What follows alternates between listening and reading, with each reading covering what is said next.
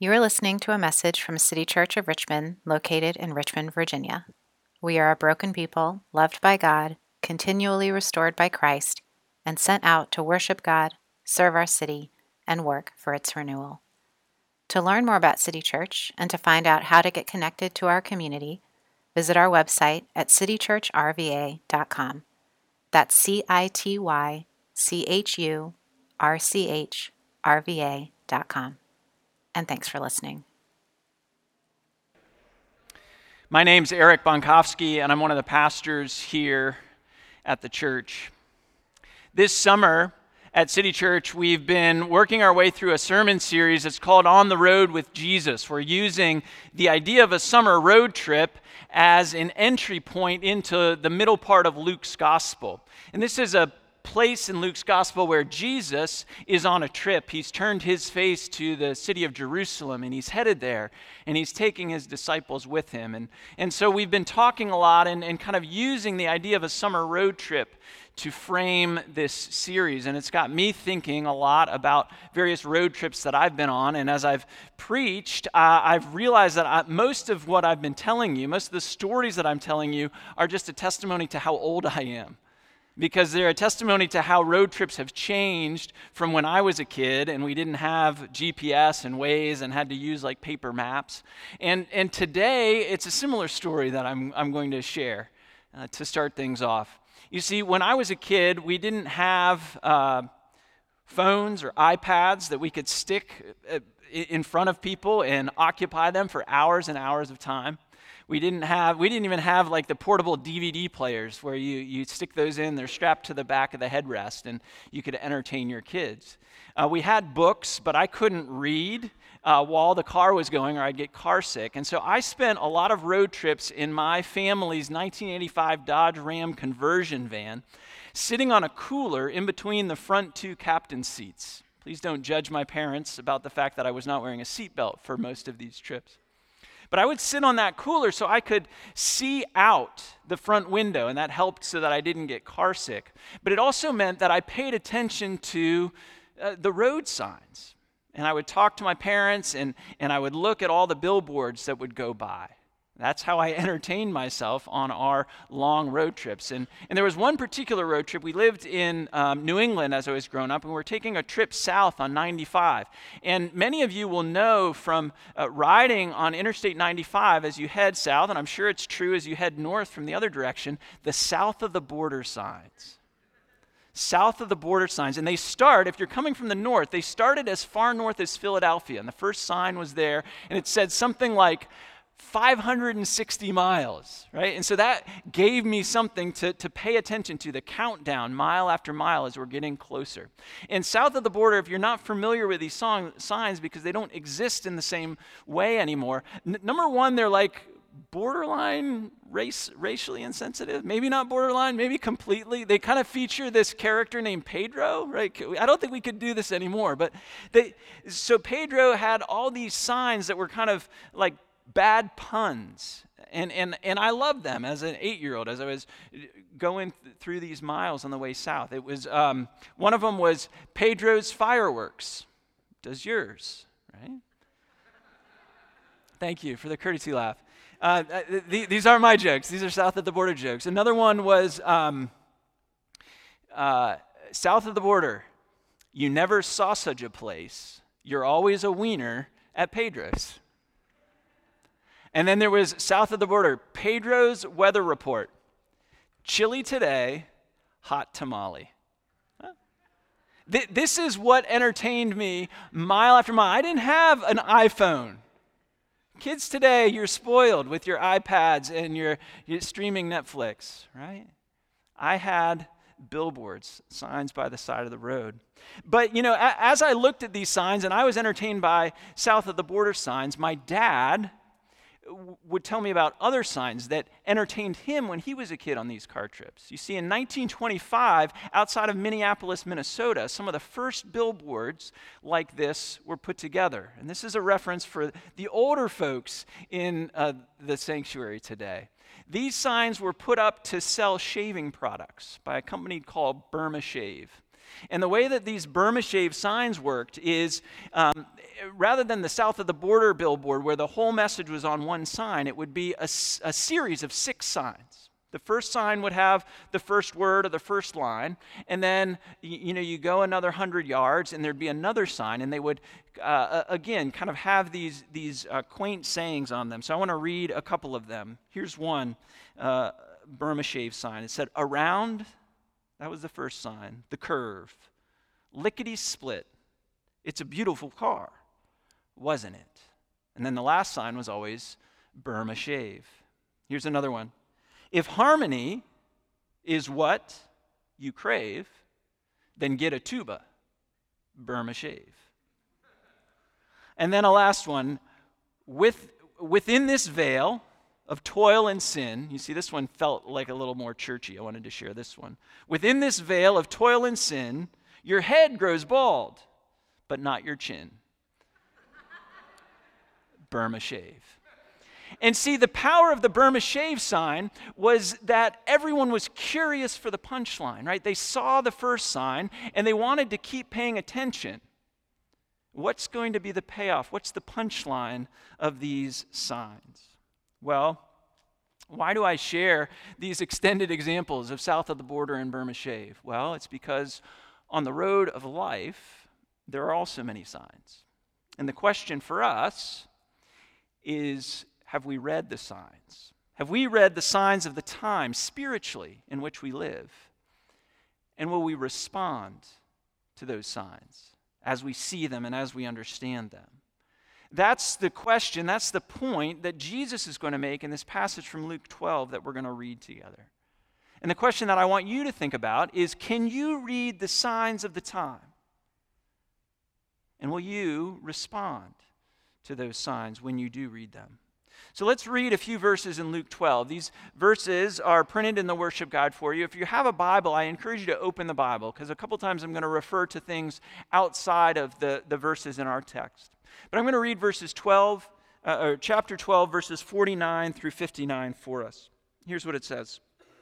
Jesus, again, is speaking to his disciples, and he says, "I came to cast fire on the earth, and would that it were already kindled.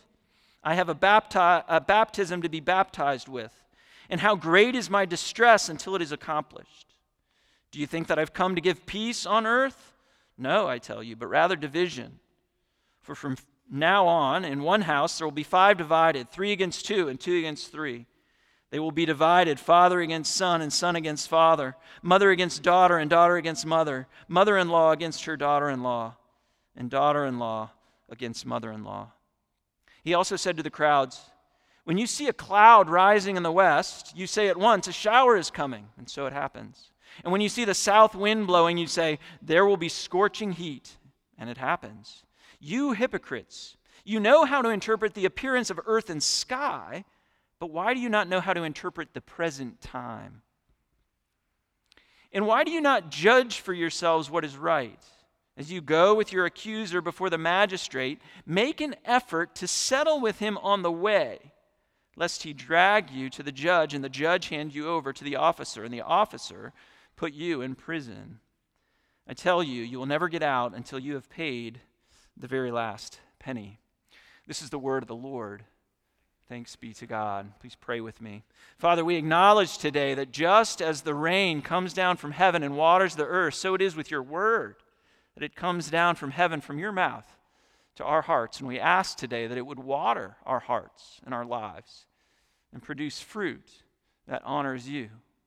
We ask these things through Jesus, our Savior. Amen.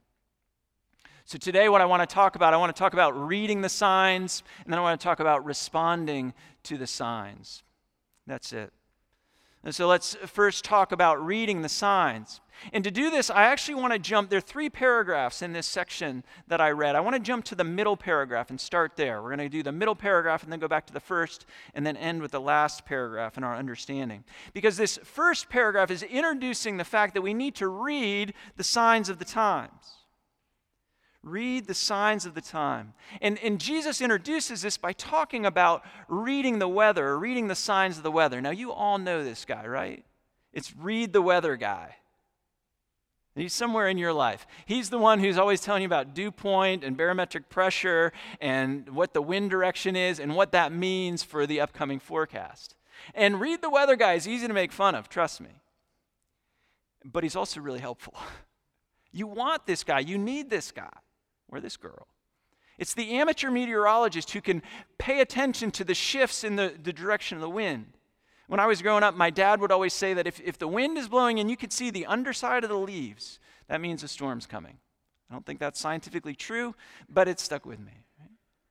That's what Jesus is talking about here. He's using these examples. He says, as the cloud forms, you know that rain's coming. Or if the wind starts blowing from the south, then this scorching heat wave is going to come, bringing the desert winds into Palestine. This is a pretty basic concept. It's still one that is with us today. It's a lot of what our news reporting and our weather is about, right? We've had some examples of it this summer. We are a people who are paying attention to these global patterns of weather and what that tells us about the time, right?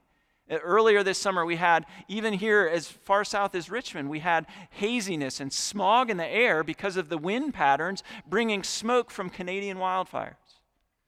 And maybe you saw the pictures of New York City in days where that it looked post-apocalyptic, the worst air quality ever recorded in New York City. And my son Reed happened to be in Manhattan that day. But everyone talked about it and says, what is this saying about our climate? What is this saying about our world that the weather has turned the way it has? Or even last week with this intense rainstorm in upstate New York and in Vermont and flooding. And the thing that the reports kept saying about these devastating floods in Vermont is that, it reveals that we aren't prepared. We aren't prepared. It's a sign that we're not prepared for what's coming. And 100-year flood plans are washed away, just like the banks of the river. See, Jesus is using that image that's familiar to us. And he's saying that this is, you can read the weather, but you can't read the spiritual times. You can't read that we are in the last days. You can't read the fact that God is doing something in this time. You ought to recognize it, but you're missing all of the signs. Where does that hit home from you? Are you kind of amateur meteorologist? Are you weather guy who's great at reading the forecast, but you're oblivious to the spiritual signs all around you? Are you paying attention to what God is doing? In Luke 12, this whole chapter, and I realize we've kind of looked at it over a succession of weeks, but the whole chapter is about the imminence of the last days, that they are upon us. The end is coming. And when you hear this phrase, last days, I realize that's a churchy phrase, right? And maybe your mind goes to like the Left Behind series or these weird like Christian interpretations.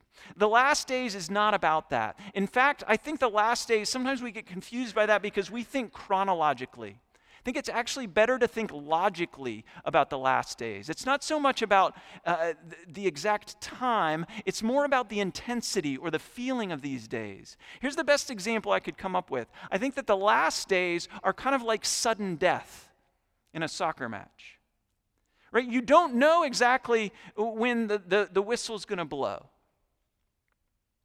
But there's an intensity because the end could come at any time. I guess it's golden goal, right? Like when that goal gets scored, the match is over. And so everyone is playing and is amped up and is paying attention. That's what Jesus means. That's what the Bible means when it talks about the last days. We are in those days. The intensity is as high as it ever could be. And so later on in the Bible, in 2 Timothy 3, Paul talks a little bit about these last days. And he says this, "But understand this, that in the last days there will come times of difficulty. People will be lovers of self, lovers of money, proud, arrogant, abusive, disobedient, ungrateful, unholy, heartless, etc., etc." He goes on and he says, "Evil people and impostors will go on from bad to worse, deceiving and being deceived. You see, he's describing the last days qualitatively. And I think if we are honest and look around our own world, what Paul describes in 2 Timothy 3, we are in the last days. Can you read the signs? Are you paying attention? Here's the other thing about reading these signs, and it's Jesus' point in that first paragraph. So now if we go back to the very top of this passage that I read for us, Jesus tells us, read the signs, and when you read these signs, you'll see that you're reading signs of judgment. Verses 49 and 50 make this clear. The signs that you're supposed to be reading are pointing to judgment. He says, I came to cast fire on the earth, and would that it were already kindled. Fire, biblically, is a classic symbol of judgment. Jesus is announcing the last days, and he's saying these days are going to bring judgment. The next verse, verse 50, he says, I have a baptism to be baptized with, and how great is my distress until it is accomplished. Baptism, we think of sweet little children who get water placed on their heads, but baptism, biblically, was a sign of judgment. It was a picture of water was a sign of chaos, especially to the Israelites, of destruction, of judgment. Think of those floods in Vermont. You see, so fire and flooding, fire and water are these two images that Jesus is using as signs of judgment that is coming for the people of God. So here you are on a nice Sunday afternoon in July, and you came to church and you said, boy, I could really use some comfort. I could use some encouragement. I could use maybe some inspiration, maybe a little bit of hope. And Eric's up there talking about signs of judgment. I really wish that I was going to hear something else. But here's the thing. I could talk about comfort all day long, but if it weren't rooted in the truth of God's word, it would be empty. It would be false, and it would be fleeting. And there is comfort in this text, but it's a comfort that comes through judgment. So don't be turned off. Don't stop listening simply because I've introduced this idea of judgment, because Jesus introduces the idea of judgment. You know, we live in a day and an age where some people would say, haven't we moved beyond judgment? Hasn't the church, hasn't Christianity realized that that's some Old Testament God stuff? Give me the good stuff. Give me the love. Friends, the Bible, Old Testament and New Testament, is filled with a message of judgment. It's inescapable. You cannot read the Bible without confronting judgment. The passage that Carl read for us from Malachi chapter 3 is a passage about judgment. And it uses the image of fire. Did you hear that? This fire that's coming to purify everything that's unholy and against God in this world. It's coming. And here in the New Testament, in Jesus' own words, and this isn't the only place, again and again when Jesus is teaching, when he's talking to his disciples, when he's talking to the crowds, he says, judgment is coming. You have to be ready. It's part of the character of a holy God. So first of all, judgment is inescapable because it's everywhere in the Bible. Second of all, what I want you to understand about judgment is that if there's no judgment, there's no gospel. Without judgment, there is no good news for you or for me. What do I mean by that? What do you think of as the center of the gospel? It's the cross, isn't it? It's the cross of Jesus Christ. And the cross of Jesus Christ is a symbol. Before it's a symbol of anything else, it is a symbol of judgment. God's judgment against sin.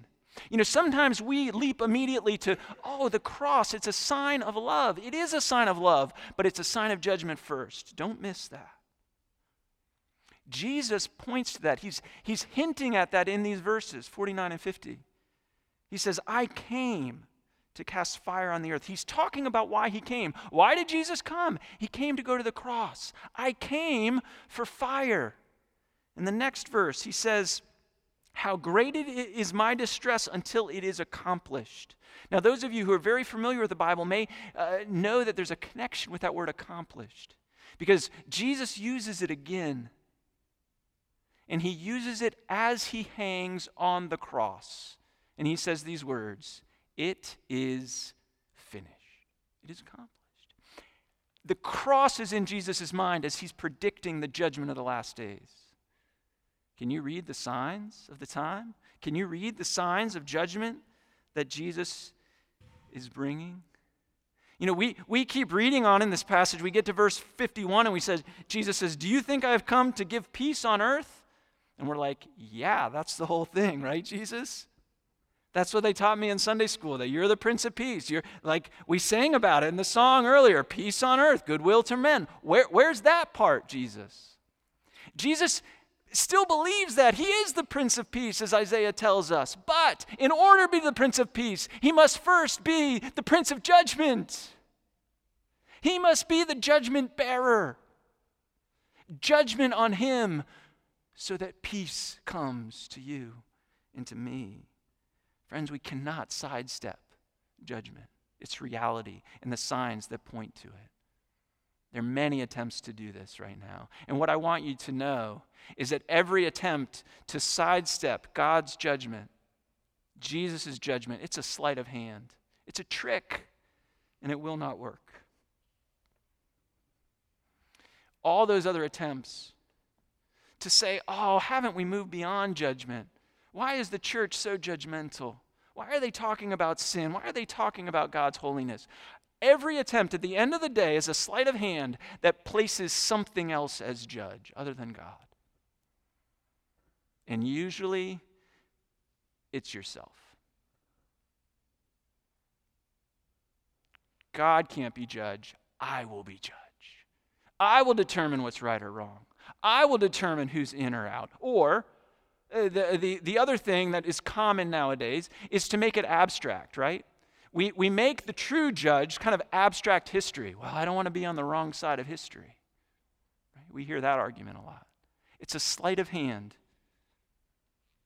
And it's meant to get ourselves out of this uncomfortable position that the one true and holy God who made this universe and everything in it and made you and me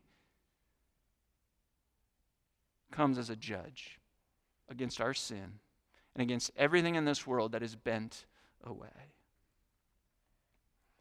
Jesus will have none of this sleight of hand. And instead of a sleight of hand, what we have in Jesus is him extending his hands on the cross.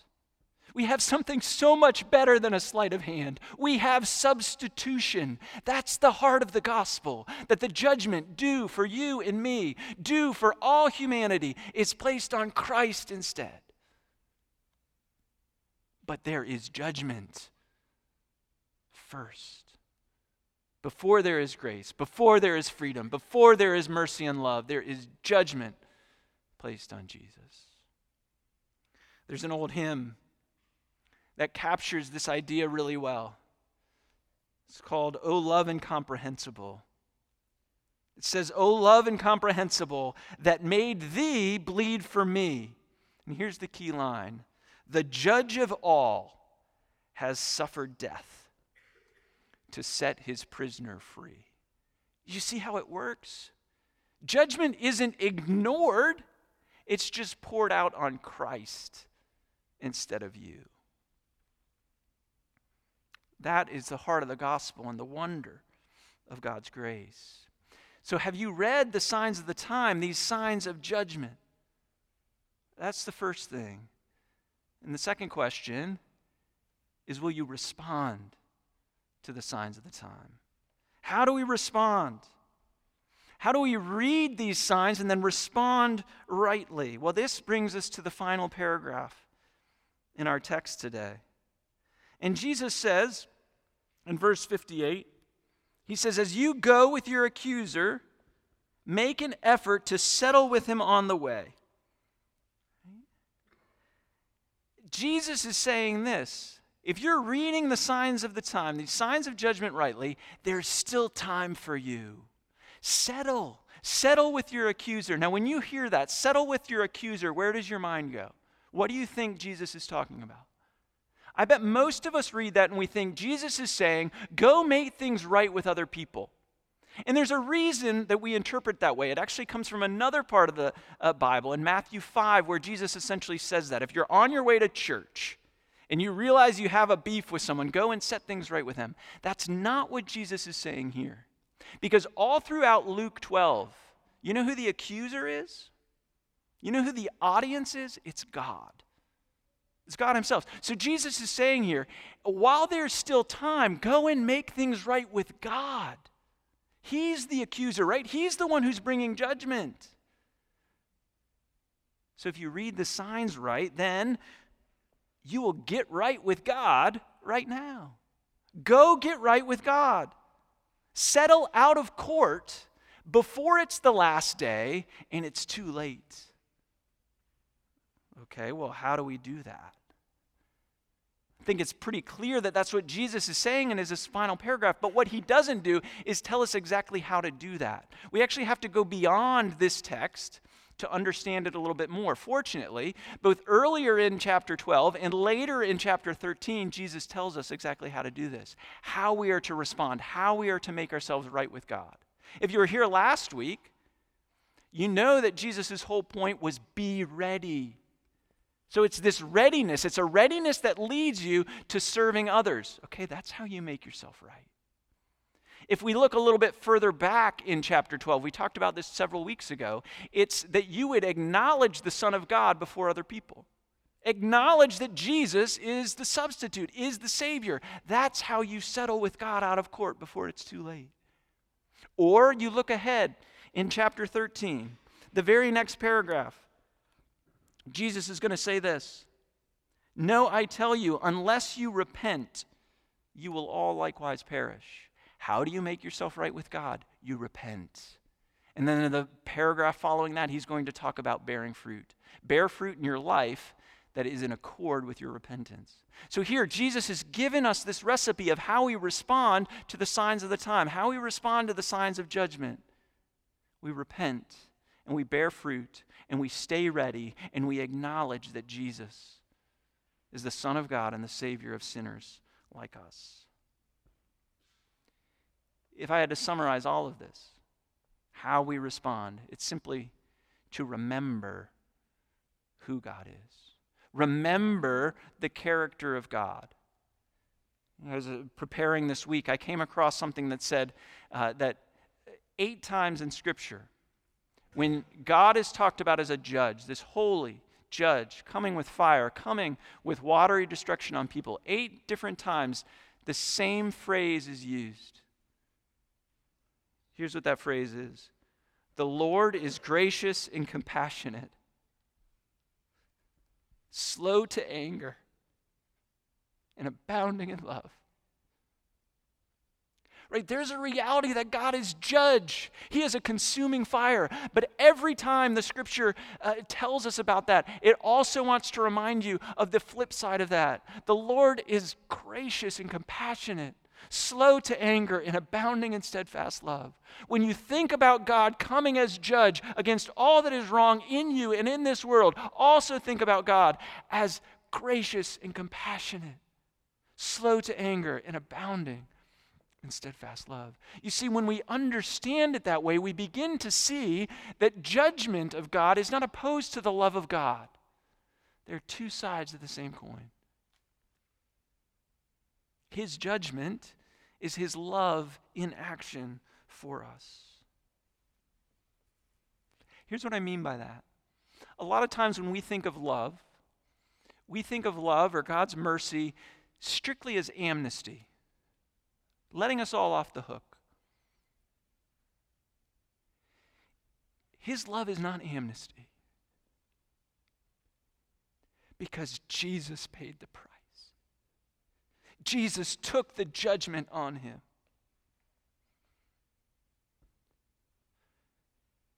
God not for 1 minute went easy on sin. He judged it to its very end. It's simply the wonder of the cross that judgment fell on Jesus, not on you. How will you respond to the signs of the time, to the signs of judgment? Every single one of us in this room will face the judgment of God against sin. And there are two ways that we will face it. We will either face it in Christ, knowing that he has borne that judgment for us and completely taken it away.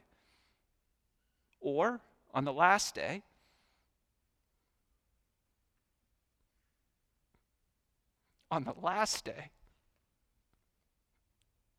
we will face the righteous judgment of God ourselves. Those are the only options.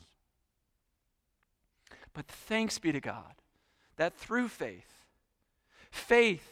in this Lord who is gracious and compassionate, slow to anger and abounding in steadfast love, through faith, we can know his mercy.